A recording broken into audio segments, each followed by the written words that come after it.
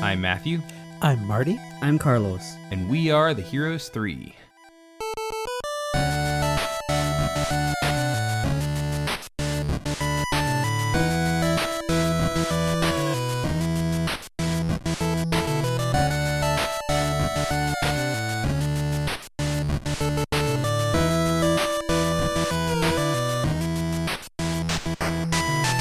Welcome to Heroes 3, the bi-weekly podcast where three friends explore the best, worst, and everything in between in the world of Asian cinema. And this week we are kind of diving back into the kind of classic kung fu movies that we started this whole little project on, with one of the most classic of all kung fu movies, which is 1978's The Five Venoms, or The Five Deadly Venoms, from, like I said, 1978, and directed by Chang Che, which is like one of the progenitors of kung fu movies. Yeah, for sure. The Definitely Godfather of Hong Kong directors. cinema. Yeah. Yeah. This movie is beginning our little arc looking at the movies with the Venom Mob, which is like a group of actors that were in a bunch of movies together in the 70s into 80s. But yeah, this movie is a ton of fun, and it's very widely available, unlike some of the more obscure ones we were getting into with like with the Sammo movies. Yeah, totally. And it has a beautiful transfer from Celestial, like a lot of the Shaw Brothers movies. do Oh, now, man. which is awesome. Yeah, I was going to talk about that. I think that we really have been spoiled so much. Oh, yeah. Doing the podcast now, like, we get all these beautiful versions of these films that everyone grew up looking so blurry. Yeah, it almost and feels washed wrong. out. It's like this should be on a tape, like on a third generation copied VHS or something. This is the first episode where I really felt that, where it was like, dang, like, when I watched this movie, it just looked like crap, but it was awesome. Like, I was like, what is this? Now we get to see him, on Amazon, on Netflix, all over the place. And Is there any part of you that almost, for some weird reason, like prefers the kind of crummy tape version?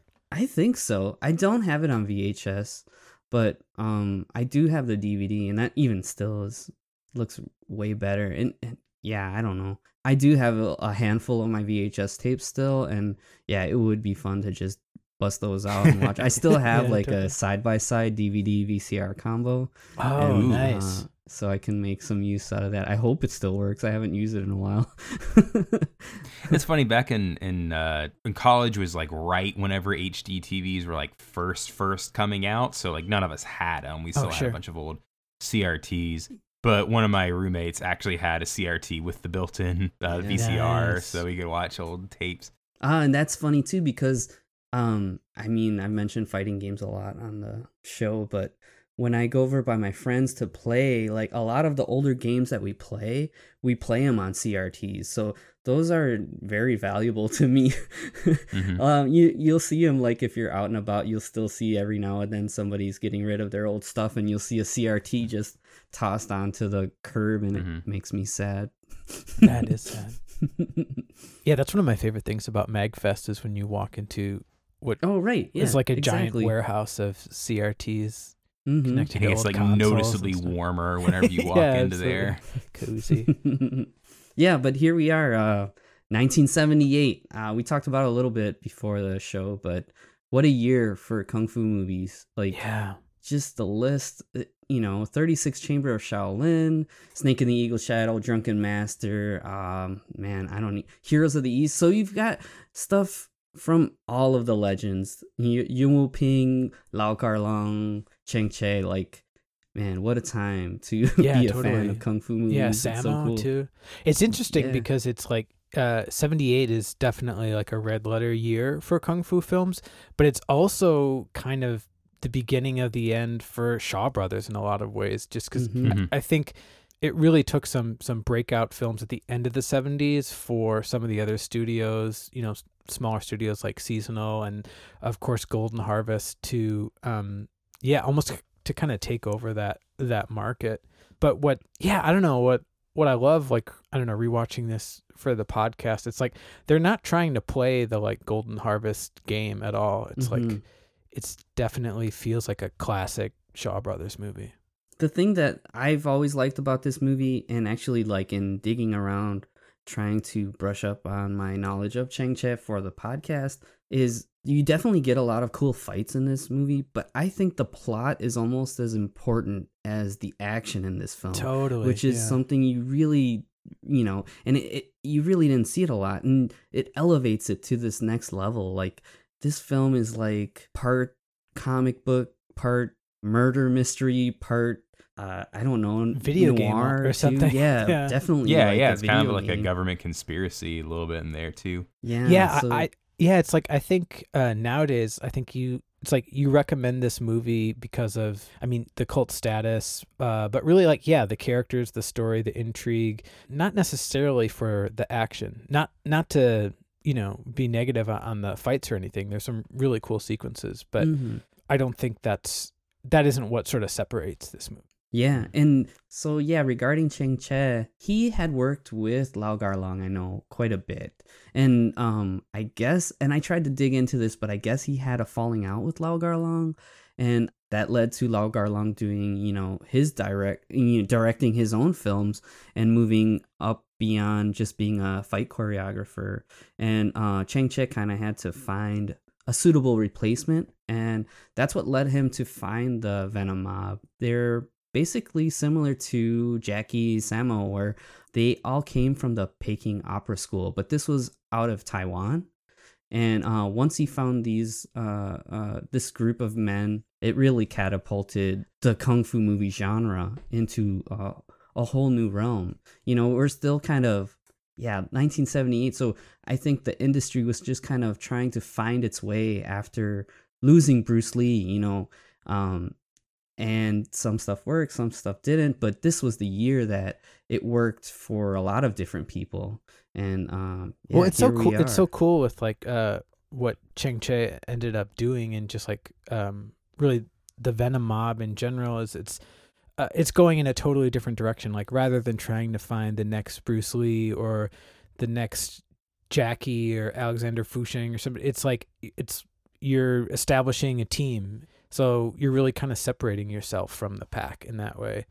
And I think that's a big part of, at least in the West, why these movies have like such a cult kind of cachet.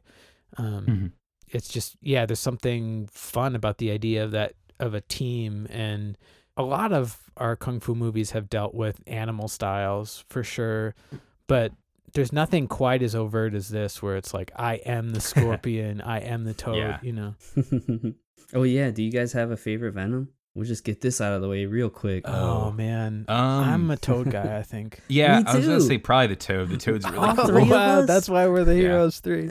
Yeah, I guess so. No, he's so cool, and he's like super beefy, and like that gold outfit too. Yeah. That's honestly, that's the thing that I think separates this movie from a lot of others at the time, is just the colors. Like, there's all kinds of colors in this movie, and like each of them are coordinated, and it's really funny whenever you see one of the characters walking down the street where you're like, oh, well, he's a main character. Yeah, there is a bit of that.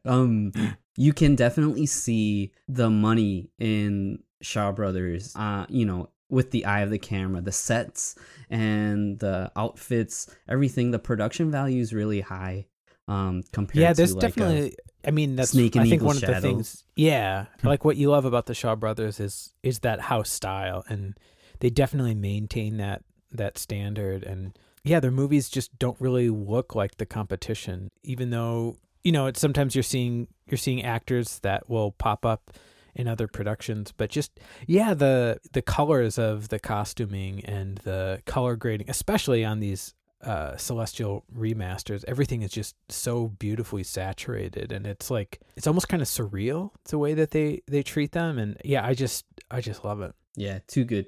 Well, now let's jump into the movie itself, but first let's take a look at the back of the VHS. Sent on a quest by his dying master, the final student of the Poison Clan must seek out and kill the remaining members of his school. These 5 men are masters of their own unique animal styles: the centipede, the snake, the scorpion, the lizard, the frog. too dangerous to exist with a common man, and each identity surrounded in mystery. This final student must uncover the mysteries and destroy them all. Can he complete his quest before the 5 deadly venoms inject terror into the world? Chang Che presents this martial arts masterpiece, starring Chang Sheng, Philip Kwok, Lo Mang, Lu Fang, and Sun Qian, the men that would become known as the Venom Mob. Beware, the 5 deadly venoms. So this movie, this is, I mean, obviously we've done Shaw Brothers movies in the past, but this is the first Shaw Brothers we've done in a hot minute. Mm-hmm. Yeah, I think since our Lau Garlong arc, probably. Yeah, so it's great to see that old that logo at the beginning.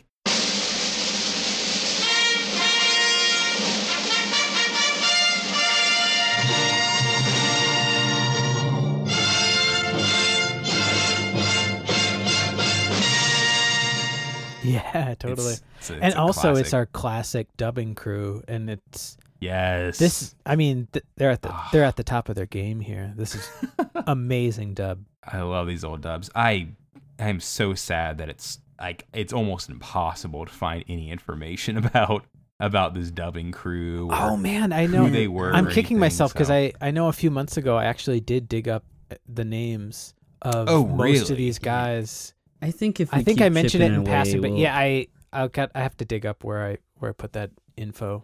But there's someone that had done some research. So there are even these like little video clips. So you have like examples of the actors' voices and then their names. But they were, anyways. That's subject for a future episode. But yeah, possibly the next couple, since we're looking at other Shaw Brothers from the same time. That'd be great. But they're also perfectly. These I feel like are the these are kind of like the golden castings too. It's the hero, the hero voice is just perfect, and and also the Matthew and I were talking about this a little bit before we rolled, but really what they do for the script in all of their dubs, like I think honestly it's a huge part of why these movies I think were effective in the West. In a lot of cases, they're kind of polishing some of the dialogue, and we know about the pipeline for these films. There was no sync sound for any of these films, whether at Shaw Brothers or Golden Harvest or anywhere. That also led to some cases where it's not as though the script was always completely locked, and the actors themselves are rarely performing their own dialogue. It's not to knock any of that work in any of those screenplays, but I think in a lot of cases, this kind of golden crew of the English dubs, they kind of put these screenplays in the best possible light, and I think that's definitely going on here. Right, and on the Hong Kong side of things, the scriptwriter was Ni Kwang, who's done like a gajillion films, and they said that Chang Che would do like 6 movies like at a time or something. Like it's like ridiculous. It's funny, like when we're in the big kind of town set, it's like a classic part of like the Shaw Brothers lot. I almost had this sense, like just watching it now, where it's like, oh, I wonder if they just cordoned off like one part of the set, so it's like Venom Mob only had this area, and then some other area of the set was for another production, but maybe that other area of the set was for another Chang Che production. And totally, I love that. I mean, just went to see his filmography. I don't know. The math doesn't even make sense. It's almost intimidating. It's incredible. According to the Hong Kong Movie Database, he directed 94 films. Yikes. 94 from 1949 to 1993. Yeah, it's amazing. Relax, dude. And I think he lived until like 2002 2002 or something like that? Yeah. Okay, awesome. Yep. So he died only 3 years after finishing his last movie. Crazy. Oh, another crew shout out. I believe Mr. Frankie Chan was responsible for the music. Oh yeah, that's really interesting too, because I almost feel like he curated the soundtrack rather than composed. I mean that. Yeah, that's definitely something we've talked about, and I think that's the case often in this period. And a lot of the music that they use in this film is from the DeWolf Music Library, And you can actually, I looked it up on iTunes.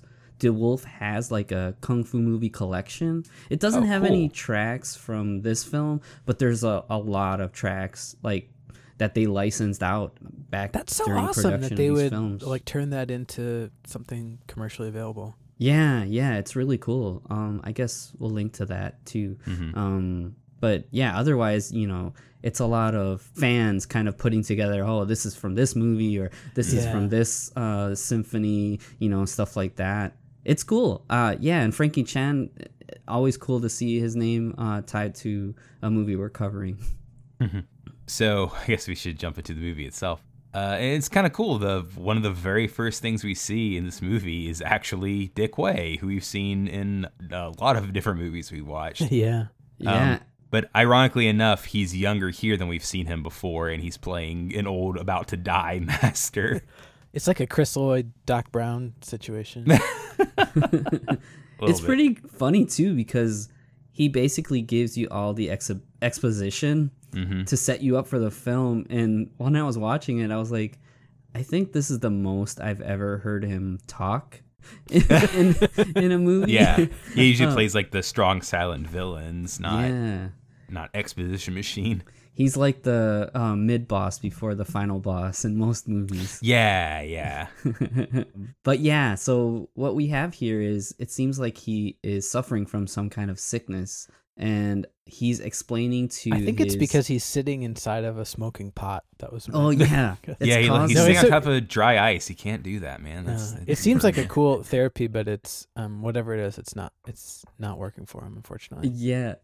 And he's explaining to his student how they're from the Poison Clan, and he fears that the students that he's trained before are out in the world causing trouble, basically. I worry about what they're all doing. What I taught them could be used wrongly for evil, to hurt men. He's commanding this student to go out and find these 5 Venoms. And he gives him like a really great backstory on all of the 5 students, and it is really engaging. Yeah, it's maybe one of my favorite parts of the whole movie. It's just I don't know, it's an exciting way to open the story, and it's appropriate because they use the footage from this scene all throughout the movie in I think a pretty effective way. It's not as like, oh my God, I get it, like in some movies. It actually like really is effective, where it's like, oh, he's doing the style that we saw at the beginning, but in a different situation. Yeah, if this was a Lau Garlong movie, that the training of the Venoms, like that would all be in the title sequence. And I actually really it would be love like 30 minutes long. Yeah, probably. I love what they do with the title sequence, because the old master is kind of taking the student through. It almost has this kind of Indiana Jones vibe, where they're in this like old, dusty, like ancient temple, and it's just a really cool setting to kick off the whole story. No boulders in this one though. So. Yeah. I also think part of the thing that keeps you engaged is trying to piece together what he's saying. So he basically ends up giving you like a math word problem of the 5 Venoms. He totally does. He's like, well, 1 and 2 knew each other, but 3 didn't, and he came later. This one was older than the others, but he didn't know. Aren't we seeing them all stand together? Oh, like they great. know each other, right? Yeah. Yeah. So each of the Venoms has their own stylized like Chinese opera mask. It almost looks like kind of like in Dreadnought, like what we saw. Yeah, that's what you wearing. Yeah, and you'll see the animal style that they practice is represented on the mask. So the 5 Venoms that he speaks of, from the Poison Clan. Number 1 is the Centipede, and in the subtitles they say his nickname is Thousand Hands, which is super cool to me. Yeah, and his style is like based on speed, so he can like attack you very quickly. And they have this kind of slow-mo footage of him like busting some plates, which I think is kind of a cool, like almost like a Peking opera, like martial arts demonstration. Yeah, totally. Yeah, these plates don't stand a chance. Yeah, it's really good. So number 2 is the Snake. And I love that the subtitles say his nickname is Spirit Snake Dude. Oh, Snake Spirit Dude.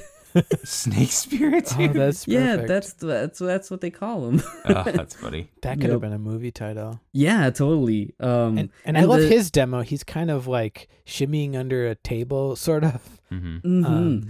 And the way that his snake style is represented is one hand is the head of the snake and the other hand is the tail of the snake, which I think is really interesting and sets it apart from what you're used to seeing in, like Snake in the Eagle's Shadow.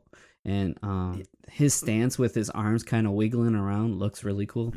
I like that a lot. The other thing that I was mentioning before is that the action director, one of the action directors, Lung Ting, when I was looking into him, he's a practitioner of Wing Chun. I actually found a really cool documentary about Wing Chun focused on him.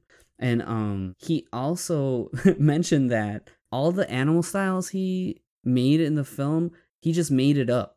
It wasn't like he based it off a certain thing. You definitely can see how it's influenced by certain styles, but it was all from him. Like, he just created all of this, which I thought was really funny and surprising. And then Lu Feng is one of the action directors too, right? And who plays the centipede.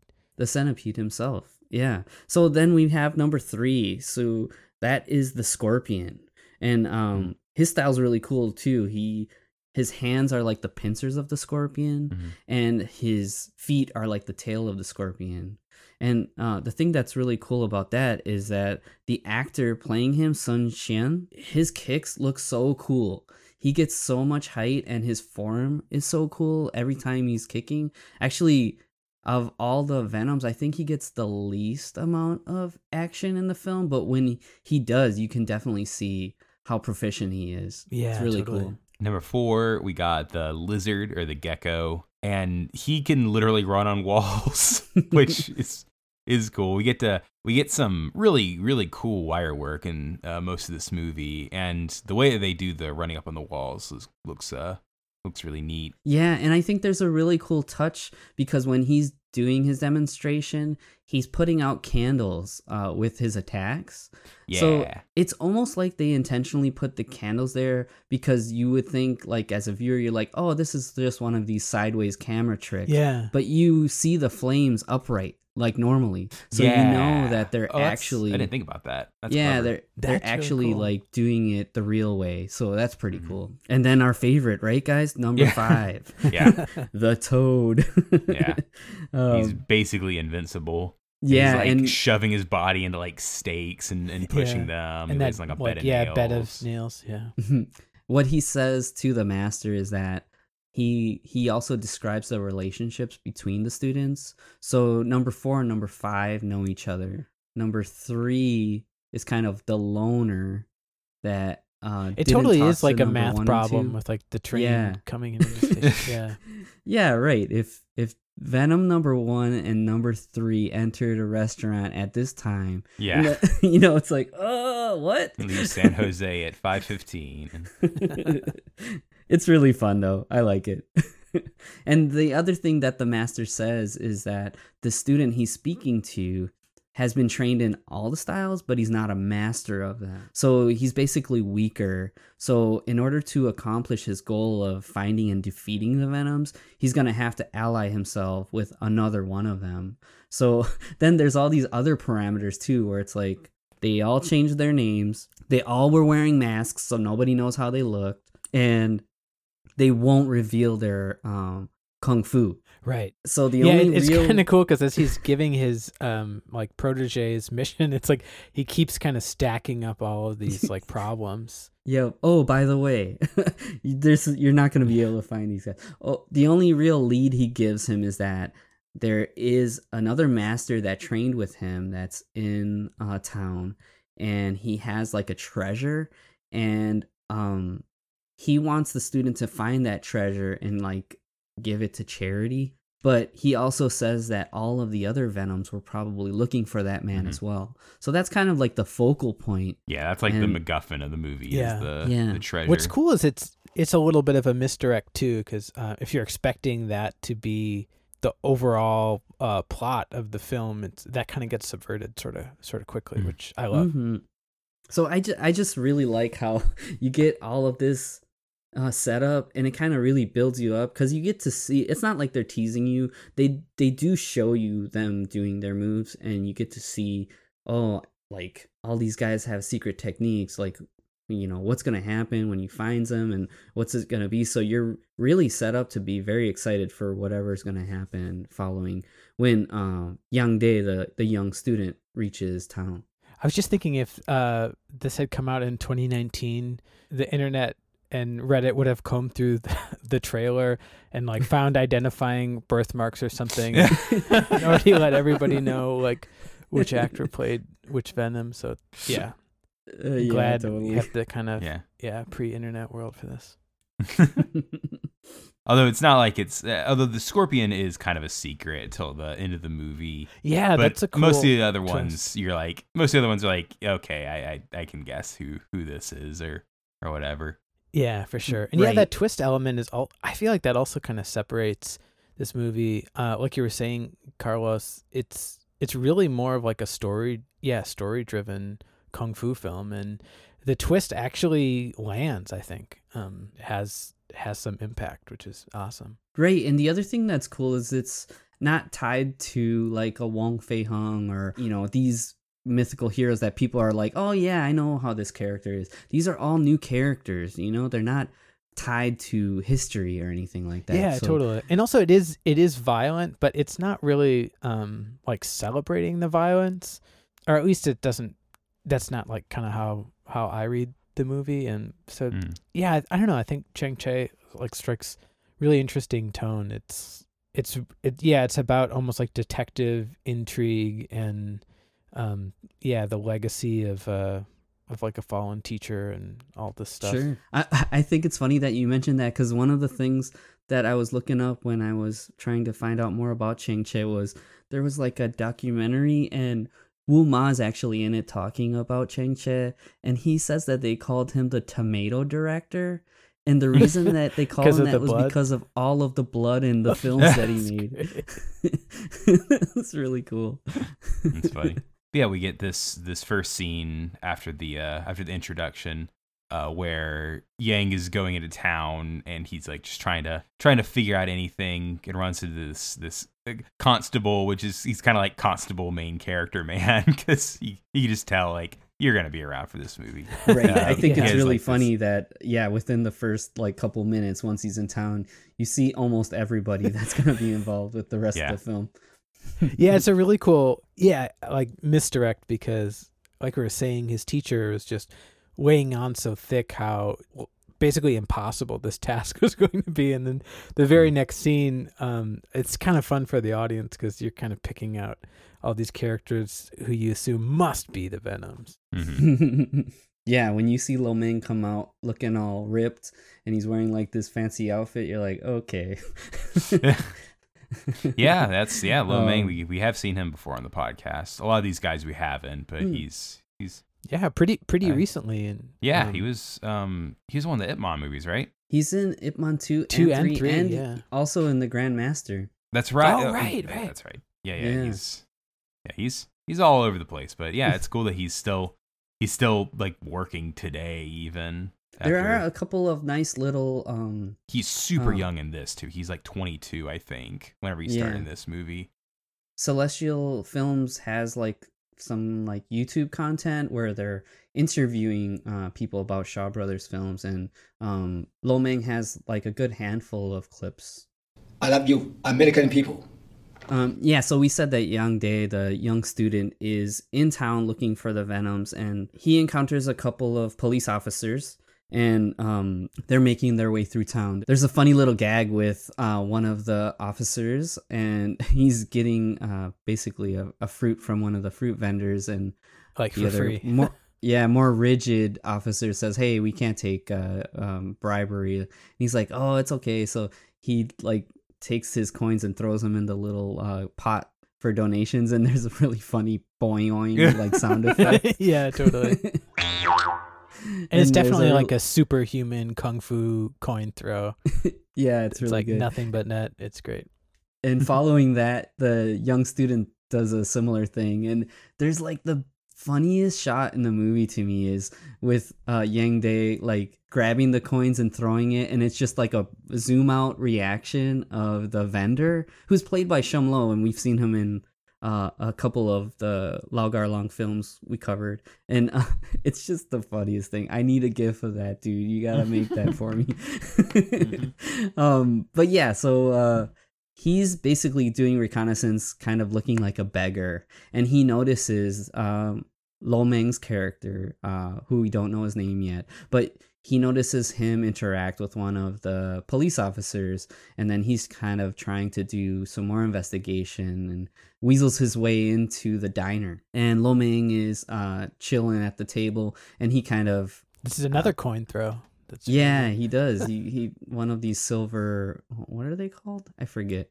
But he throws him a little change, and it's funny, Yang Dae like goes down to sit by him. He's like, oh no, I've got a guest. So he's got to sit somewhere by himself. And he's playing up his beggar role, kind of making a big scene. Yeah. But what you see also is that... he's like the most charming of any of the characters in the film. Like he's really... Oh, sure.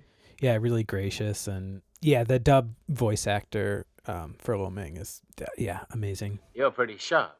With your job, it's so easy to ask questions. Yeah, and that police officer from earlier shows up, and you find out his name is Constable Hay. And they call him Officer Ho in the dub. Oh, sure. Okay. Yeah. So they meet up. Lo Meng had thrown him a note, and that note, it showed that it was the image of the toad. Yeah.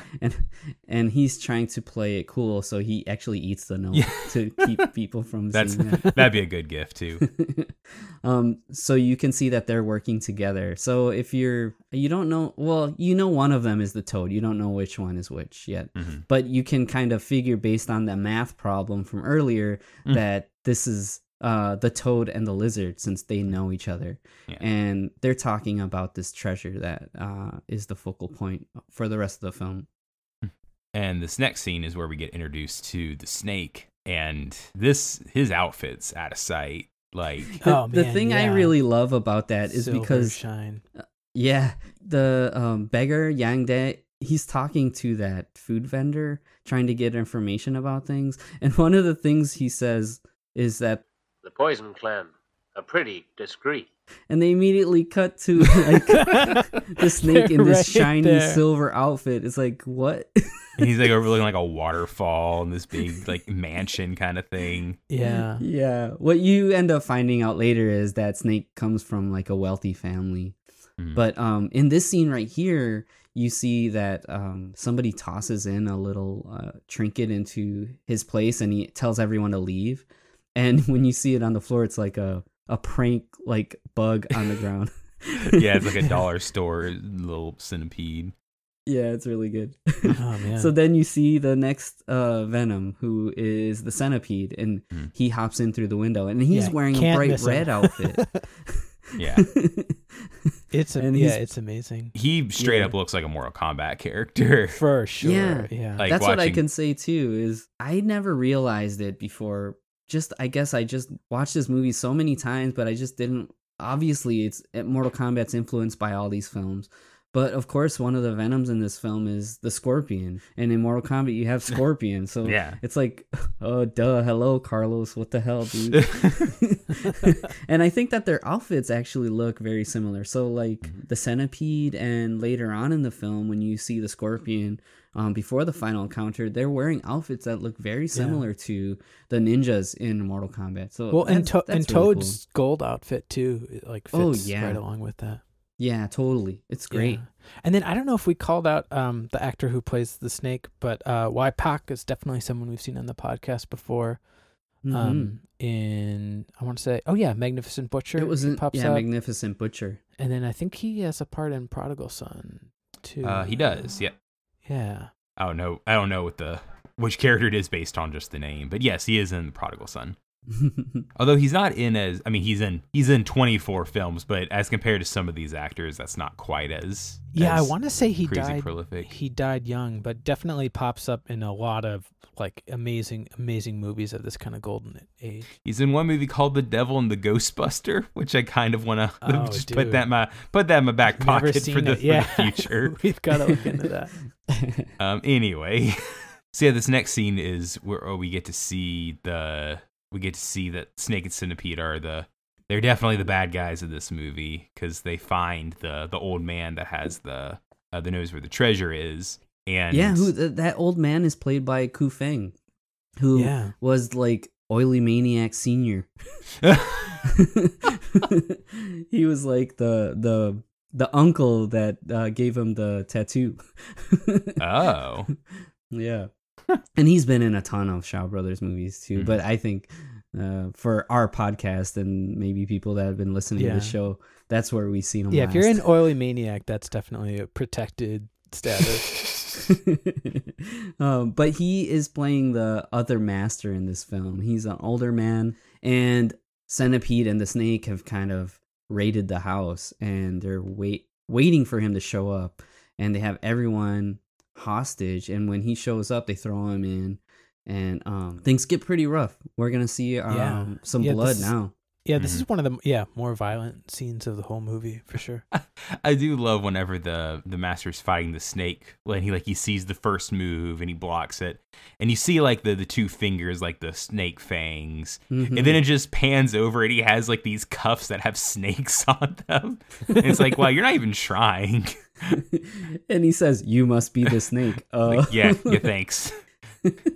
Tell no one. It's really good. Yeah. But you do get to see Lu Feng using the centipede style, and I like how he just does these like crazy rapid hand strikes, and that's the 1,000 hands style. Yeah, it's really cool. And then all the other students go to try to fight too, and they just get destroyed, and it's not even close. But meanwhile, outside of the room, there's this other young student who is like, he overhears what's happening, and he even gets to see who one of the perpetrators is. The guy wearing bright red. The guy wearing bright red, can't miss him. And this onlooker ends up being like a really important character in the whole story. Yeah, there's this amazing shot, I'm definitely gonna GIF, where he's like so scared that he's trying to run away, but he has to like pick up his legs to get them to move. Oh yeah, that's like, really while they're funny. shaking. I like after this they show Scorpion and Snake kind of discussing what happened, and Snake's like, "Dude, you hit him so hard. Like, well, you hit him way too hard." He's like, "I couldn't help it, man. I'm the centipede. What I do." Yeah, my thing. And what you see is in the aftermath of everything, a masked Venom shows up, and it's the Scorpion, and you see that he kind of is investigating, looking for this treasure as well, and he finds that the candle that the old man was grabbing for as he died contains a map to the treasure that they're all looking for. Yeah. So he breaks that, and he makes way with the map. Yeah, it definitely has like this kind of almost like Mission Impossible TV show quality to it, to like all the little hidden. I like that it's not just inside the candle, it's like inside this like hidden container inside the candle and rolled up, and yeah, similar to like 36 Chamber of Shaolin. Instead of just putting it in the fish, they could have put it in a thing inside the fish. Yeah, there's a lot of cool rolled up messages or like rolled up drawings of the animals like throughout the movie that are kind of like some of the breadcrumbs like leading us to who's who. And the reason we see all of that is because the Scorpion comes in, but he's wearing his mask still, so we kind of preserving that the mystery for him, and he sees the aftermath. And I really love too that you don't know what side the Scorpion's really on until like the end of the movie. And he sees the map, he kind of pieces together what's happening. And that's whenever the cops get involved. Yeah, so they that's the big news in town, is that this whole family's been killed. So now the investigation is, trying to find out who the killers are. Yeah, and it's the Yun family. Yeah, and you see that young boy that was witness to the murderer. He's pretty shaken up, and Yang Dae, the young student, sees him, so he starts to grill him about it. But you see that he's going to talk to the constable, the young boy. His name is Menfa. Yeah. Yeah, they do not mess around with Menfa. There's kind of like this like DIY super quick waterboard thing they do on him with the teapot. I mean, one of the interesting things about the movie is you don't really know how to feel about most of the Venoms, really, because they all have kind of like this edge to them. And like our young student, you expect to really be like the protagonist of the movie and like driving most of the scenes, but he's almost kind of like an audience member, just kind of peering from around the corner. And it's just really fascinating to try to make sense of who all these characters are and exactly what everyone's motives are. Yeah, the perspective shifts pretty well. You get it. You could almost say that Constable Ho, who is the lizard, he could be like maybe the main character in some parts of the film. And sure, you want the Toad to be another main character because he has like this very, like you can tell he has a sense of justice about what he's doing. And even though these guys are all really motivated by finding this treasure, you can tell that those two especially are trying to do what's right. And the Scorpion's kind of like, this mystery, like ninja, is zooming in and out of everything. And Snake and Centipede are definitely bad guys. But I think it's really cool how it shares the spotlight with all of these different characters, and actually it's really balanced. You don't for sure, at the beginning of the film, for it being like this kind of convoluted setup, you don't get confused that like, why are people doing this or why did this happen. It's paced really well and it's very even, and I have to commend it for that. It's very fun. Like, seeing the scene, you're not like, oh, like, why are they doing this or what's happening? You're like, oh man, like this happened. Like, what's next?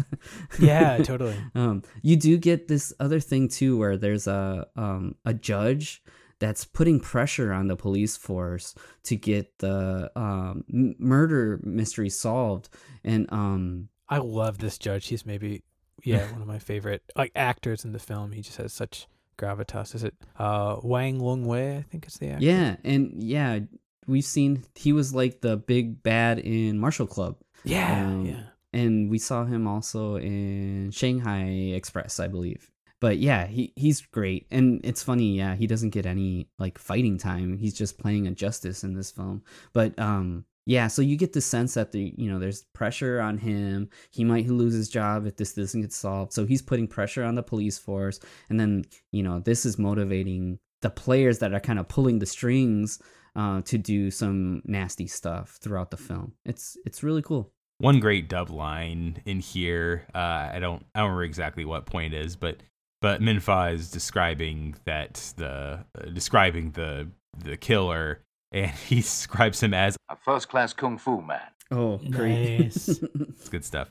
But yeah, the police kind of figure out who the killer is, and the lizard kind of shares this with the Toad, and they're like, oh, well, I know that guy. He has to be either the centipede or the snake, based on like the way that the wounds look on all the people that got killed. But I really like that. You can tell by the bruising on the people's bodies, like, oh, this must have been a centipede that did this. That's really cool. And it's that classic like kung fu bruising on the skin. Right? Yeah. It's just like so this good. like clear, red, clear handprint. Yeah, and a little later you get finally the young student Yang kind of bumps into number 4 and number 5. He's kind of eavesdropping, and what happens is he tells them that Min-Fa witnessed the murder, and that kind of leads them to pull him in and splash him with some water like Marty was talking about earlier. Yeah. It's funny that he doesn't lead with, I'm the student of the well, and even with that, you can sense that he doesn't know who to trust yet. Yeah, you don't know who's good, who's bad, so he's not revealing all his cards in the situation. Yeah, totally. But what's nice is I think by this point in the movie, the audience is starting to kind of pick sides, and we're kind of like on team number 4 and 5. Yeah. Eventually, they make a plan to ambush Snake and Centipede, and Constable Ho meets with the Snake while the rest of the police force they empty the town square and they sort of create a perimeter. And this is a really cool shot where it's like this real, like looking down that long alleyway, and it's just all the cops basically like lining the sides of the streets, and then all like divert off to the side to hide so they can ambush the guy. It looks the transfer that's on Netflix is beautiful. Yeah. And seeing Lu Feng walking down this empty corridor and knowing that he's just gonna get jumped, it just looks really cool. And the thing that I love is that when they do jump him, he kind of defends himself a little bit, and then he just starts walking very casually again, like, yeah, whatever, I'm not scared of you guys. Yeah, he knows he can take them, until that's when we finally get to see the Toad in action. Yeah, and this is really one of the first, just legit kung fu fights of the movie. The centipede goes like to attack him with a sword, and he just blocks the sword with his arm, and that's where we get the cool like flashback to the earlier scene where he bent the metal with his arm. It's like, I know you. Yeah. It's really cool how they kind of reveal themselves to each other. And they even say like, oh yeah, I have a different name now, you know, this and that. So you're like, whoa, what's it going to be like when two Venoms fight each other? And Thousand Hands starts his attack with his multiple strikes. And this is like a very like classic Shaw Brothers style step-by-step choreography. But it works really well. Just based on Lo Ming's physicality and Lu Feng's just like acrobatics. He seems so agile, and they use it really well. It's really cool. They're definitely like, it's like a comic book, man. They just look so cool. It's very inspiring, actually. Like, I'm gonna try and make some cool artwork for this. I'm not promising, but I'm gonna try and make some cool stuff for this, because you listening know if he did it or not. So yeah. That's awesome. I really like Lu Feng in that red and black outfit doing flips and stuff. It just looks really cool. He also does like a couple times in the film, he has like this special move where he does like multiple sweeps on the ground, and it almost looks like, I don't know, like you could read it like he's using it to gain momentum for his next strike. It just looks, it looks really cool. And like I said before, this has some really cool wire work and some really amazing like slow-mo flips above people and everything. I think that some of the high flying stuff that you see from Lu Feng, I don't know if it's really wire work. It almost seems like they're like kind of like trampoline jumps. Yeah, I think there's like trampoline. I believe that. He gets really high air, and he does some really cool jumps. And the only thing that really defeats him in this fight is that the young student, Yang Dae, kind of clumsily, a calculated clumsy fall. Yeah. And then they do this over-under, and they are able to capture the centipede. Yeah, Yang kind of gives me a Monkey King vibe a little bit, where he has like the staff and he's just kind of like flopping along. Though he's not, crazy overpowered like the Monkey King, but just like the whole, like the way he walks and stuff is kind of reminding me of that. And he like likes to hop up on tables and chairs and stuff. I definitely like that. Yeah, that's a really cool read. I totally see it. He ends up coming back to visit Constable Ho in the middle of his conversation with the snake, and tells him that they captured the centipede. So you can see that he's not happy about that. Yeah. Yeah, then we see like the chained up centipede, and this just looks amazing, like something out of a comic or something. Yeah, because like all the officials have this really blue outfit on, and he has the red, and like the reds and the blues all pop off of each other. It's so nice. Yeah.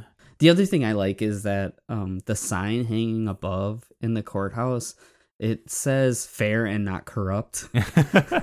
Oh, that's awesome. That's a really fun thing to think of. Yeah.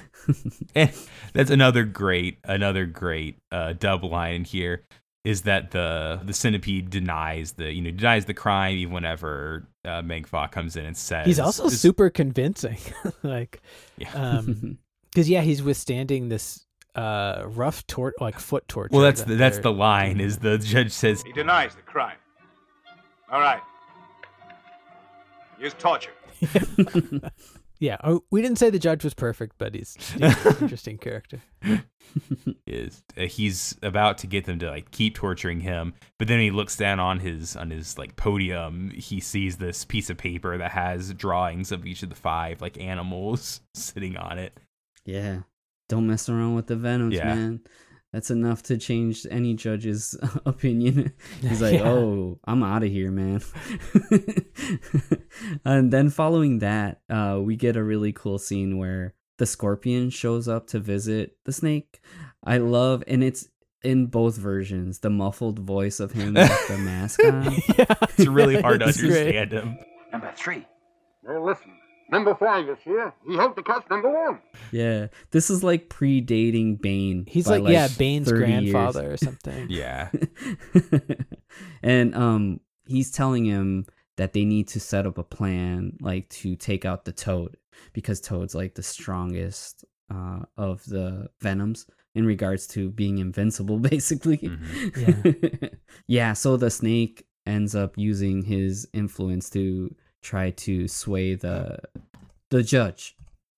So they coerce Menfa to change his testimony to pin the Toad. There's like a kind of a crooked cop that you see, and this guy's actually kind of a bigger character than you're expecting, but right, he leans on this kid really hard, kind of guides his new testimony, saying like, no, it was a guy without a beard and young and really strong. Yeah. And somehow that's supposed to be like a super specific ID. I like that, in these older films when they're covering this time period, how it's like, oh, I saw a guy and he looked this way, and they're like, oh, that's this guy. It was like sometimes you'd see a drawing of a person or something, but I like how in a simpler time, like these are the things that can take care of a situation. It was a man without a beard who was well built, and it's like, doesn't that describe almost every single person in this town? No. Yeah. So then the police. Yeah, that's right. They go to the corrupt cop kind of goes to the, or is that what you're just saying? Goes to the jail cell and like roughs him up to try to change the testimony. Yeah, and so then they come to the judge and kind of let him know. It's like, oh, actually the witness is telling a different story now. Mm-hmm. Yeah, so then what the police do is they go to the restaurant and accuse the Toad. And he's left his gold situation behind, and now he has this like kind of leather. A more Mortal Kombat looking. It's outfit. definitely more Mortal Kombat-y for sure. They're trying to like capture him, and he doesn't like, it doesn't turn to like a full on fight scene, but he does like fight off a few guys, kind of just to show you like he could do this, but then the Gecko like in his police uniform gets him to stop and says he'll go quietly. You do get, they do reveal that they have kind of more of a casual relationship where it's like he's kind of protecting the Toad, and he kind of talks to him like, hey, like just go with them, we'll figure it out. But seeing that the other constable, who we don't know is the Scorpion, now like you can almost imagine that he's putting these pieces together. As this is playing out. Yeah, so he goes into jail, or not to, he goes into the trial now, and this is where where Menfa just completely throws him under the bus, because he just completely changed his testimony. And the Toad's all like cocky and stuff, because he's like you already know what's going on, like it's not me, it's this other guy. And Menfa's just like, I saw this guy walking out. What I like is you can totally picture both of these like interrogations from the judge's perspective, and everyone seems so convincing every time. Man, it's funny, this episode we're like dancing around trying to get this plot right.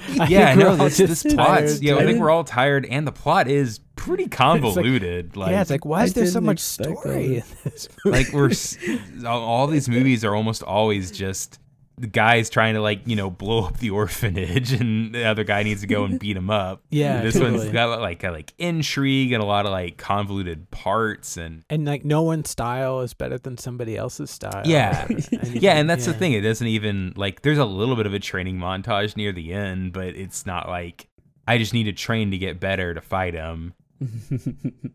It's complicated. Oh man, it is. So to kind of beat the Toad, like to finally take him down, they know that they can't just kill him the normal way because he has like the iron skin. You can't, he's able to, swords will bend whenever they try to attack him with it. So they figure out the way that you can beat him is by hitting him in his weak spot. And the only way to find the weak spot is by using an Iron Maiden. Yeah, because there's no way to really tell where his weak spot is. This is something like in, let's see, Born Invincible. It's like a Yuen Woo-ping film, and the bad guy is literally like Invincible. Carter Wong, yeah. Right. It's a really cool movie, and that film he can actually move his weak spot, but like it's similar to this where you basically have like an Achilles heel that has to be found. And then once that is triggered, you're basically just a normal guy. Mm-hmm. So the only solution that the snake can come up with is just stick him with 1,000 needles. Yeah. And they basically, it is, so okay, Lo Mang's character kind of becomes this like archetype for him in the Venom films where he's kind of like this good guy, but he kind of has like a tragic death. He's usually the first person to die in the different Venom mob films. And here we're seeing that where it's like, man, this dude's so cool, but he just through a series of unfortunate events, he's going to end up being like the first Venom to die. So they end up drugging him in his jail cell after they kind of prove their loyalty. Yeah, they kind of trick him afterwards. This made me want to get some. Cold. This made me want to get some Chinese food when I saw this. This stuff looked good. Oh yeah, got like some chicken and some noodles. Look good. So he's knocked out, and basically when they take him to the Iron Maiden, once they like close it up, he wakes up. So he kind of has a fit. And there's a wild musical sting whenever they show the Iron Maiden. Oh, yeah. Yeah, and it's cool. It's like a golden Iron Maiden in this, and there's like a nice like peek hole for your head. So yeah, you get to see. I was thinking watching it. What if your weak point's in your head? Like, yeah. Oh, that's a very good point. Yeah, I didn't think of that. But I thought it was just a convenience for the viewers because it's like, oh, he gets to suffer and we get to see him suffer by the expression on his face. I mean, it's helpful too. It's like, wait, who did I put in the Iron Maiden again? Oh, yeah. Yeah, that's really good. And then you get another fight between the Toad and the snake. So you see the snake. I love the sound effect for the snake too. This kind of like weird sound effects they use. That's really cool. And the fight's going pretty well for the Toad, but there's a secret person watching this fight that actually turns the tide of this match. And what you see is that some darts strike the Toad in each ear, and he's weakened. It's kind of like striking internals, like, like in the mouth, in the nose, in the eyes, or the ears. And you get to see some of that Shaw Brothers blood. And with that, then the snake is finally able to make a devastating blow to the Toad, and they throw him in the Iron Maiden. Pretty messed up. And whenever they get him out, then he has like all these little red dots just all over his body. Yeah. And there's a really cool couple of shots before he gets wounded where the Toad is kind of standing over the snake as he like is like they use wires to have him like crouch really far down. And then there's a slow-mo shot of the Toad like about to strike him. I think those two shots are so dramatic. They look really cool. Yeah, and we get another sequence of wire work here where the snake kind of is flying through the air, just like they showed him at the beginning of the film, striking the pot hanging from the rope. It's similar to this. The torture's not over with him yet, and oh man, this almost looked more painful than the Iron Maiden. Yeah, because they like put this. It's like a mold of his back. Basically, they put it into fire and then like press it up against him, and it's all burns him. And Is it this part or right after this where he's passed out on the ground and they just move his unconscious hand to say that he's confessing? To sign this confession letter. Yeah, it's horrible. It's rough, man. It's just like I just can't imagine being one of the guards around and it's like, oh yeah, that's legit. You just move. Someone else moves his hand. It's fine. The judge has this like box full of these kind of almost like game show looking tokens. And like that's like how he passes his judgment. He like throws a token, like this kind of long token looking thing out. You get a token. You get a token. Yeah. What's the Iron Maiden token look like? Yeah, but it's still getting worse for this guy. Mm-hmm. Oh man. And the other thing that we didn't mention is that they kind of set it up so that Constable Ho is out of town while they're doing all of this. So that he can they send him away. Yeah. And then the centipede is exonerated, and he has the best like villain laugh. It's like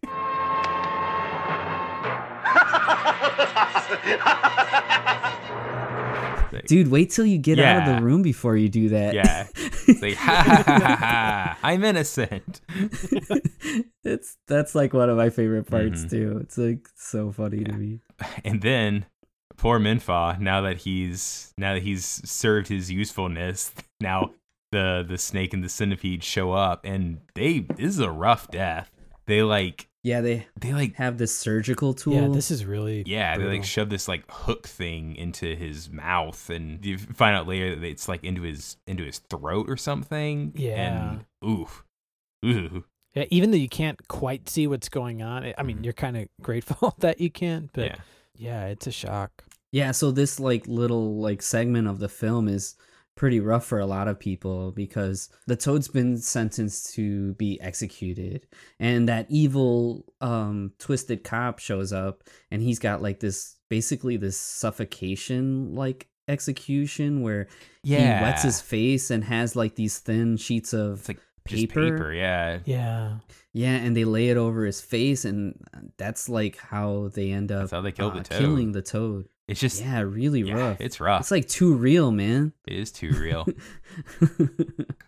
I really like that guy. He was cool. Mm-hmm. And to add insult to injury, they set it up so it looks like he hung himself. Right. And although I will say, like, I'm not especially familiar with the mechanics of hanging yourself, but I'm pretty sure that he's just kind of hanging from his chin, and I'm pretty sure that wouldn't actually like kill you if you were doing that. But whatever. And it continues. Now they have to kill they have to kill the killer now, and this is like the Order 66 of Shaw Brothers. Yeah, they take this crooked cop and they use another special tool, and he calls it the brain pin. Yeah, or needle in the brain or something like that. Yeah. Oh man, yeah. And it's a long pin that they shove up your nasal passage, and it pierces your brain. Yeah. Woo. It's rough. That's rough, man. Yeah. Okay, we got all the killing out of the way, guys. We're good now. Yeah. This almost turns into like a horror movie for a little spell here. Yeah, you're kind of ready for the oily maniac to pop around the corner and get some vengeance. Now you're making me want to watch Oily Maniac again, which is a sentence I didn't think I would say. It's funny what a little time does, huh? Yeah, so now Constable Ho returns, and he's like, oh, like, what's going on with the case? And they're like, don't worry about it. Because I have no idea. Yeah. He ends up finding out that one of his best friends has been, he finds out that he killed himself. Mm-hmm. That everybody that he thought was going to be convicted for this is free. Yeah. So, not cool. And I love that he goes to like the tea house. He just grabs this giant jar of wine, just starts chugging it. Yeah, it's amazing. Yeah. Like, I get you. Yep. For me, when he finds out about the Toad's death, there's like this really dramatic reaction shot of him, turning, and it's like a quick zoom. That's so good. Like, it looks really nice, and you see the sorrow in his eyes. Yeah, his performance is just amazing. Yeah, I said of the 5 Venoms, I think I like the Toad the most, but I think Philip Kwok is like the coolest actor in this film. Yeah. Yeah. No, he's really cool. He has a pretty ballin' beard going on too. I don't know. Depending on the shot, it looks like it's drawn on his face. That's true. Sometimes it's bald. Yeah, sometimes it's like this like stubbly thing. It's all wispy. So we're definitely due for some kind of good news or some kind of turn of the tide. Yeah. So what happens here is, in the midst of his binge, I guess, the young student Yang shows up, and he finally reveals himself. And what he does is he says a secret password, and the password is Poison Clan rocks the world. That's right. That's a good out of context stuff line too. Yeah, I could see that being like a Wu-Tang Clan song or something. That'd be an awesome password for some secret kung fu speakeasy or something. Yeah. Yeah, for sure. Whenever Definitely kung fu movies are has... banned from the world. Oh man. We'd be on the run. Yeah. Yeah, dude. That would be our code amongst ourselves. Oh, Poison Clan rocks the world. But you get the kind of setup for the finale of the film now, and you find out officially that for Yang, he finds out officially that Lu Feng, Constable Ho, is the gecko, the lizard. Lu Feng is the centipede, not the constable. Are you sure? Yeah, Philip Kwok is the Wu Feng's the centipede. Lizard. Oh my god, I've been doing that the whole time. I knew it. Yikes! All right, all good. Here, I'm gonna do this right now. Philip Kwok. I was just thinking you need to do a dead Mr. one Black. that can be dropped in. You're gonna do Mr. Black. I'll get the timestamps for you. Yeah. That's great. Oh man, I'm a professional. Yeah. Thank you for catching that. There you go. Well, because you said before about the beard, I was like, well, he doesn't have the stubbly beard. He has the little wispy beard. So that's how I knew something was up. So that's great. Well, let's just start recording from the beginning. All right, so I'm Matthew, and this is a cool movie.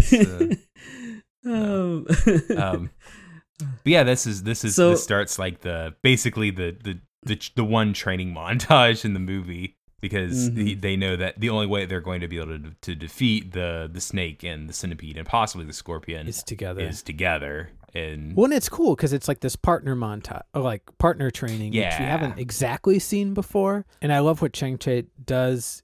He uses this kind of black and white footage to show what they're imagining they would do. These combos, and it's really cool.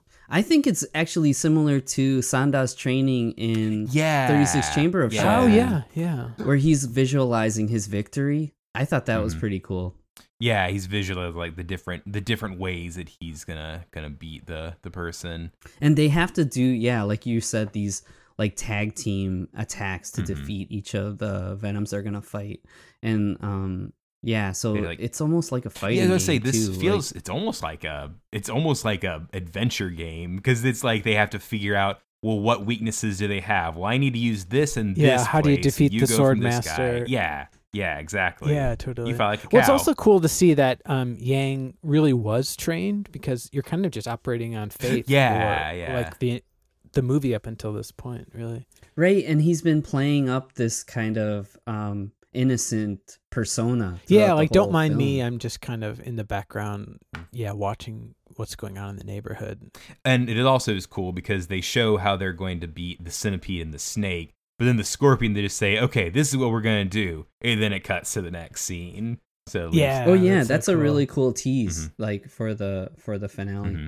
Yeah, and this leads to the finale. This leads to the final fight of the movie. We see Yang and the lizard both getting ready to go, and we see this man. And we don't know. Yeah, we don't know who the lizard. Yeah, we don't. We just know the lizard as the constable. Yeah, still at this point. But we don't know the scorpion yet. But we do see this constable we've been seeing. Oh, never mind. Scratch that. I thought it was. No, the lizard. Okay. The lizard's the stubble guy. But yeah, the. Oh man, I'm all great. messed up. Yeah, this is probably awesome. the I most love convoluted story we've had on the show thus far. So, Oh man, totally. um, Yeah, but Okay, basically, never mind. Yeah, just scratch that. So yeah, Scorpion's the one who reveals himself. Lizard's the one. yeah. But he The doesn't stubbly one we've completely always known. officially reveal himself at this point. He just kind of like walks up wearing a cool outfit. I mean like he's the one who reveals himself at the end. Yes. Like it doesn't happen yet. Yeah. Okay, so, yeah. Scratch what I You're said. good. That's what I meant. But yeah, this guy who we've seen like as a cop throughout the rest of the movie is wearing like this cool outfit that, and whenever you see it, then you think, oh, you're the Scorpion. Like there's no one else you could be. Why are you hanging out? Why are you going to this? And you're not. You're relinquishing your police like title. You're just kind of following these guys. It's like, hello, you're gonna be somebody. Yeah. Yeah. He could have had like a robe or something on. Yeah. Or, Mm-hmm. yeah. And the three of them, there's an amazing shot of the three of them like all walking up to this final boss arena. And there's a wonderful shot of the snake just like lounging back in this chair as it kind of zooms in on him and then pulls back out. Yeah, seeing that, you can almost hear like hip hop beats, like Yeah. as it's like zooming in. For sure. You can totally like see that. It's so cool. Yeah, you can hear some RZA going on in the background. Yeah. I just picture a little dorky RZA watching this and be like, oh man, that dude's it's so cool. And they actually don't have like a big preamble. Like the snake and the centipede like walk into like the parlor and they just start going. Yeah. at Yeah, it. it just kind of starts happening. Mm-hmm. And yeah, this is where you see, some of their, Peking opera background. There's a lot more tumbling and some trampoline shots and flips. Mm-hmm. Definitely the more kind of exciting acrobatic of the Mhm. fights. But it's still overall pretty grounded compared to some of the other kung fu films of this year. But their rhythm is really cool, and like you said, like them working together in the choreography works really well. You'll see, especially when they you both know- scale the walls together. Mm-hmm. I think it's funny that visually, the two members wearing red, the centipede and the lizard, are fighting each other, and then it's like you would think they would alternate for color's sake, but it still ends up looking really cool. And yeah, there's some more of Snake's wire work, and you get also the lizard climbing on the wall. And I like how it kind of cuts to the other constable just kind of he's just kind of standing suspiciously, there, like watching. As the fight escalates, they start to switch partners, and again you see Liu Fang doing some really good acrobatics. His kicking is really good. Yeah, if it wasn't for kicks. the Scorpion, who we'll see shortly, I think he would have been the best fighter on screen. And we also get to see the snake Waipak doing those like the weird little like shimmy that he does on the ground sometimes, which is one of those that like in real life that would be completely impractical, but it looks really cool in this. Yeah. Oh yeah, that's and what it's we're also going so for. distinct that it's like you immediately connected to that opening montage. Mm-hmm. Also, Chang Sheng is a really good physical performer. It's a little bit of a shame that he's been sort of bottled up the whole movie action wise, but yeah, really satisfying seeing all these guys go at it in the finale.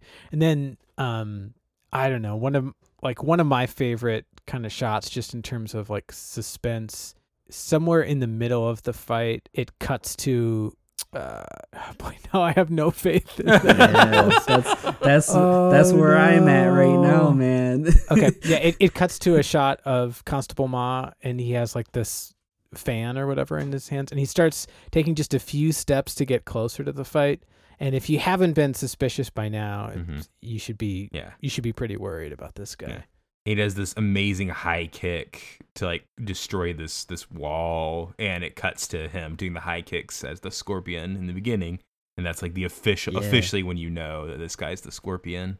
And it's really surprising too, because you get the sense that the snake is like, he knows. He says something like, why haven't you intervened yet? And then once he reveals himself, he strikes the snake with those same darts that were effective against the toad. Yeah. And, So you still don't know whose side is, he on. Like, the answer what's is going on? the Scorpion side. He's very much in this just I do to my side, get all right. the treasure for himself. Yeah, and he's kind of revealed to have been the like secret mastermind of Mm-hmm. all of this chaos. Yeah, it's really cool too, because once he enters the fray, he's kind of trying to sway the centipede. And, he's saying like, hey, like if you join me, like we'll split the treasure, so you can see that he's a bit conflicted too. But you also get to see Yang and the lizard like trying to work their like tag team techniques on him. So he finally does sway him, and then there's some more like great flipping around. But what I love is it leads up to these really cool like tag team techniques. Yeah, the that snake. sounds right. The snake is like on the ground because he got all those darts in him, but he's able to get up and kind of grabs onto the scorpion and gets like this vicious like grip into his stomach, and the scorpion does this amazing like behind the back kick and hits him square in the head. Yeah. So that ends up taking out the snake, but then it's really funny. They like kind of space out the scorpion. They're like keeping at a distance and letting him just die. He's kind of like frantically like trying to kick at them, and they're just kind of using their lizard stance to stay up on the wall, and he ends up passing away from those wounds. Yeah. But here's what I was saying. These really great tag attacks. So it's kind of like you go high, I go low, and the way they play it up looks really cool too. Like the Yang Di kind of does like this flip onto Centipede's head, and then that like critically wounds him, and then he does like a front kick to him, and then the lizard does kind of like a frog leap over him and does like a critical attack, like he kicks him. This is very Peking opera right here, like lots of people pushing off of each other and flipping all around each other. But I think you get a sense a little bit of maybe their like Taiwanese like school style. It's just slightly different kind of attitude to the choreography than what we've seen from some of our other Peking opera players. Yeah, they're able to defeat the centipede and the scorpion.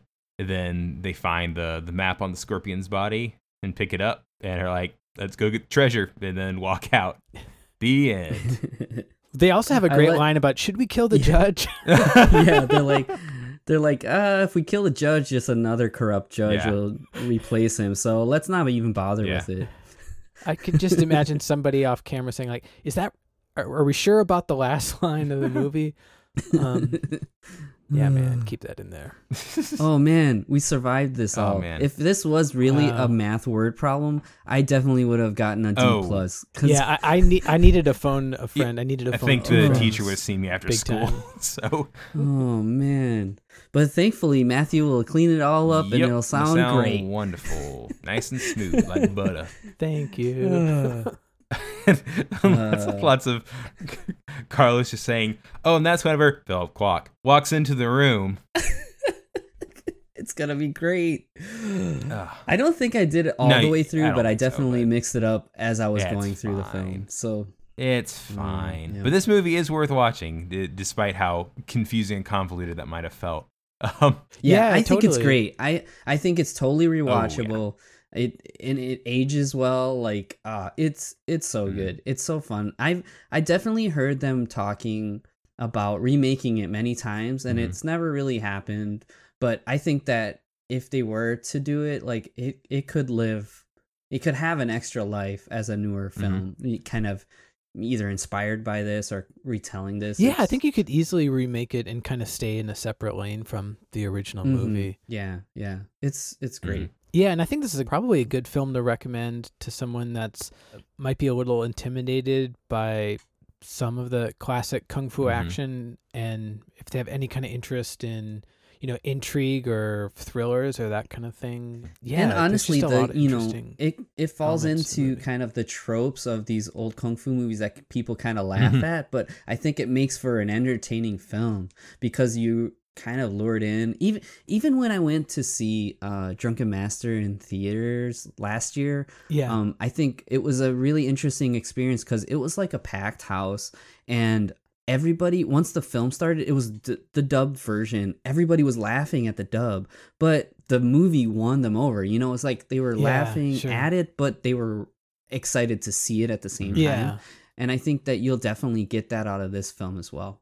Yeah, totally. And I think it's it just has a really unique tone. It doesn't dip so far into like extreme violence or vengeance or that sort of thing, and it doesn't dip very far into comedy really at all. And I think if you haven't been exposed to these dubs, you might just kind of laugh by the from the juxtaposition of it. But I mean, the dubbing crew is doing some of their best work here, and solid. The other thing that I didn't mention is this movie doesn't treat women badly because there are no women. The only women in the movie is there's a couple of old women that get locked up with the other guys whenever the old man gets killed. I don't think there's a single speaking part. I don't think so. For any of the female characters. And that is something that Chang Cheh as a director kind of was known for. And it's with these Venom films as well. It's kind of like the camaraderie of men, like brothers in arms, but also he was kind of not interested in having women in film.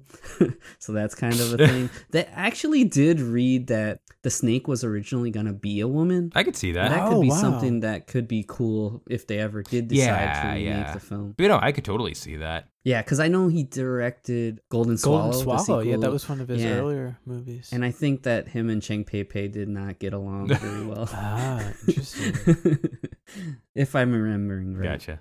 But yeah, this movie is definitely worth a watch. It is one of the most, I'd say this and 36 Chamber are probably like the most quintessential of almost any kung fu movie or any other Shaw Bros movie, at least from this time.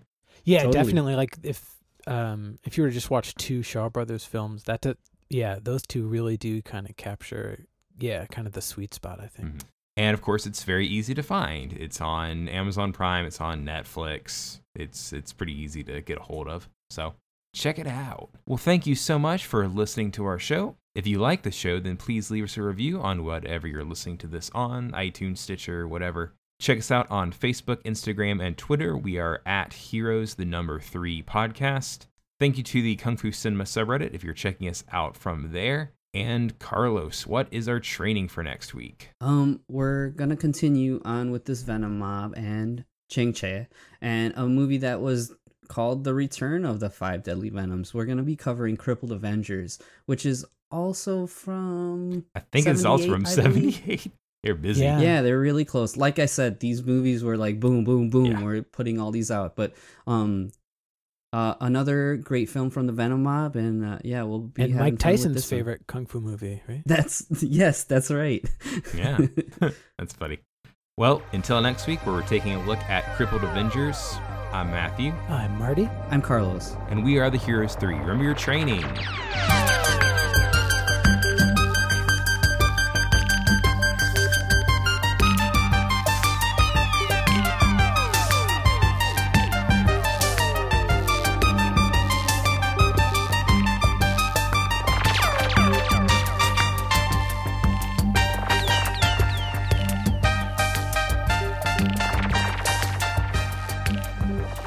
Heroes 3 is part of the Mercado Brothers Podcast Network.